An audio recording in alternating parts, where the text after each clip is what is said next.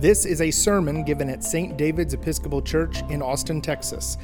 Visit our website at stdave.org.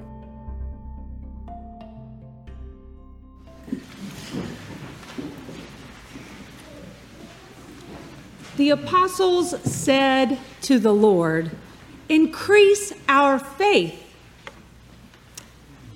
My name is Katy Campbell. I don't know if this is working. I think it does. Is it working? Can y'all hear me? Mm-hmm. Okay. And even as a person called to ordained ministry, the apostles' request is a request that I myself am very familiar with.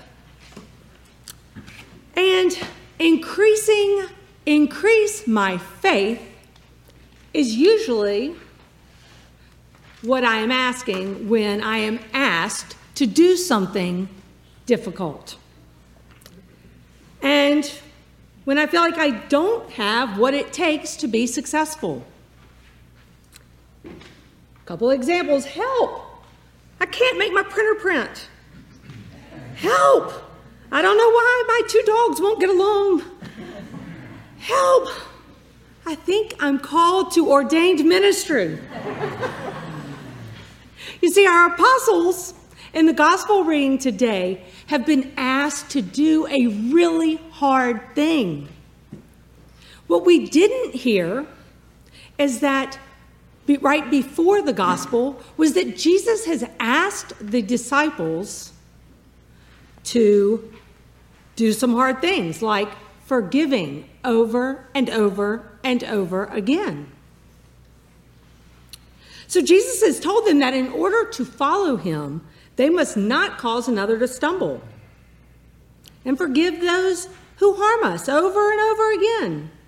And the disciples don't get it. They believe the difficult practice of a life in Christ would be a whole lot easier if they had more faith. If they had enough faith. Not just mustard seed faith. One of my favorite movies is The Wizard of Oz. You know the story. I'll kind of jog your memory. Dorothy leaves her Kansas farm because she doesn't feel loved. After a harrowing experience in a tornado, she finds herself in the land of Oz with the dead witch, the wicked witch, that her house has fallen onto. And the witch had on what? Ruby slippers. And she knows that she must return home. She's got to get home. So she sets off on a journey to see the great and powerful Oz. And along the way, she meets some friends. The Scarecrow, who wants a brain, the Tin Man that wants a heart, and the Cowardly Lion, who really desires courage. And so after some near misses with the Wicked Witch of the West and some flying monkeys, those were really scary, Dorothy finally makes it to see the great and powerful Oz, only to realize that he's just a normal guy hiding behind a machine. And so in Dorothy's desperation and in her hopelessness, she begs Glinda the Good Witch to send her home. And Glinda replies to Dorothy, "You don't need my help. You've always had the power to go back home." And the Scarecrow, being the good friend that he was, he says to her, "Then why didn't you tell her before?" And I love Glinda's response because she says she wouldn't have believed me. She had to learn it for herself. You see, Dorothy and her companions don't get it. She had the power within her all along. Because Dorothy Gale had all she needed because of the love that she was given. She returned to love because she was able to remember love. That's mustard seed faith. And we often don't get it. And often we ask, increase our faith. But the problem is that faith is not a commodity. Faith is not transactional because it isn't something that we can just believe. It's something that we practice over and over and over again. And then we can discover it. Because it turns out that in order to discover our faith, we have to remember that we are loved beyond measure by a generous and merciful God whose one desire is our flourishing. And this is made manifest by the indwelling of the Holy Spirit. It's because we learn to love by remembering love. And we come to faith by remembering moments in our lives when we experience the love of Christ through the actions of others. The epistle appointed for today is a letter from the Apostle Paul to his successor, Timothy. And in this pastoral letter, Timothy is reminded that his faith has deep roots. It began with his mother and his grandmother and was passed on to him, and it came to fruition in his ordination. And Paul asked Timothy to not be ashamed of sharing his journey of faith with others. It's not really an Episcopal thing to do, I'll be honest with y'all, but it's not easy for us to share our faith journeys with others.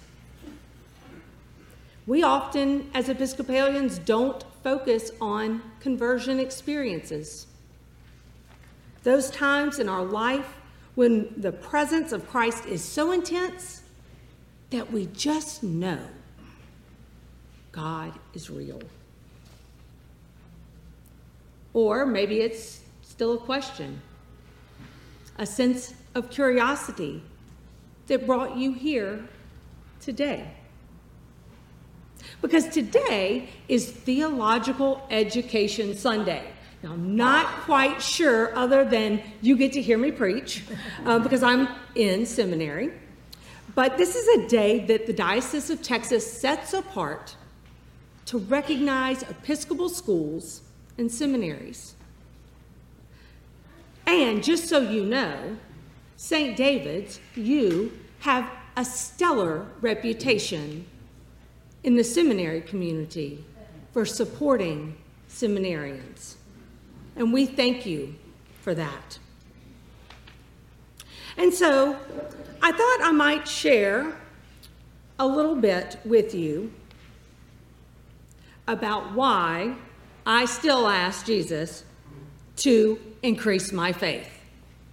Because if there was a senior superlative for the most likely to become a priest, I would not have won that award.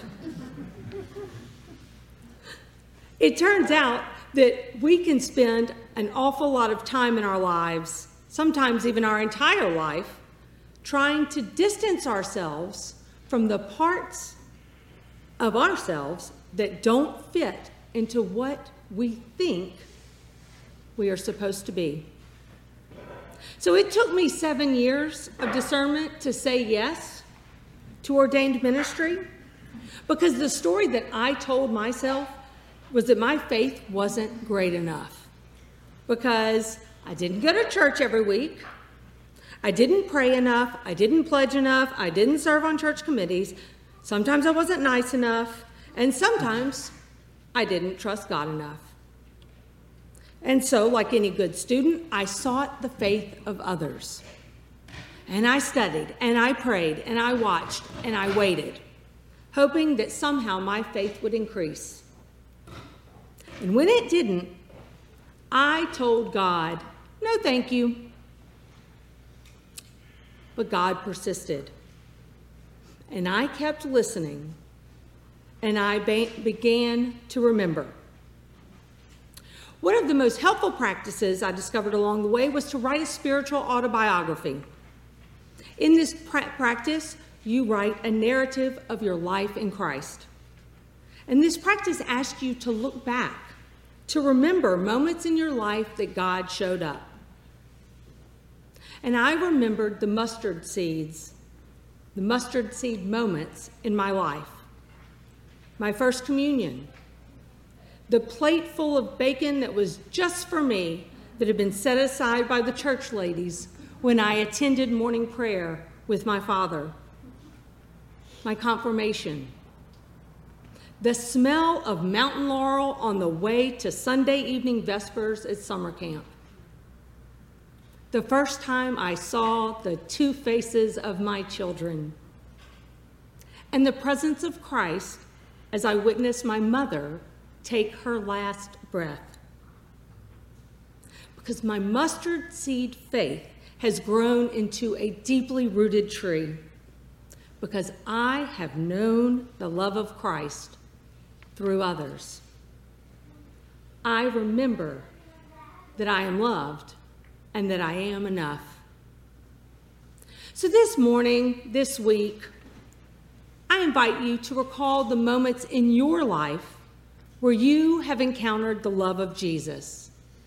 And then, as Paul asserts to Timothy, rekindle the gift of God that is within you. For God did not give us a spirit of cowardice, but rather a spirit of power and of love and of self-discipline.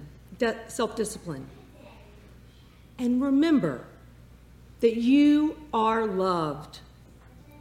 You've had all you needed all along. You are enough. Amen. You can find more lectures and sermons on iTunes by searching for St. David's Episcopal Church in Austin, Texas, or visit our website at stdave.org and click on the podcast button.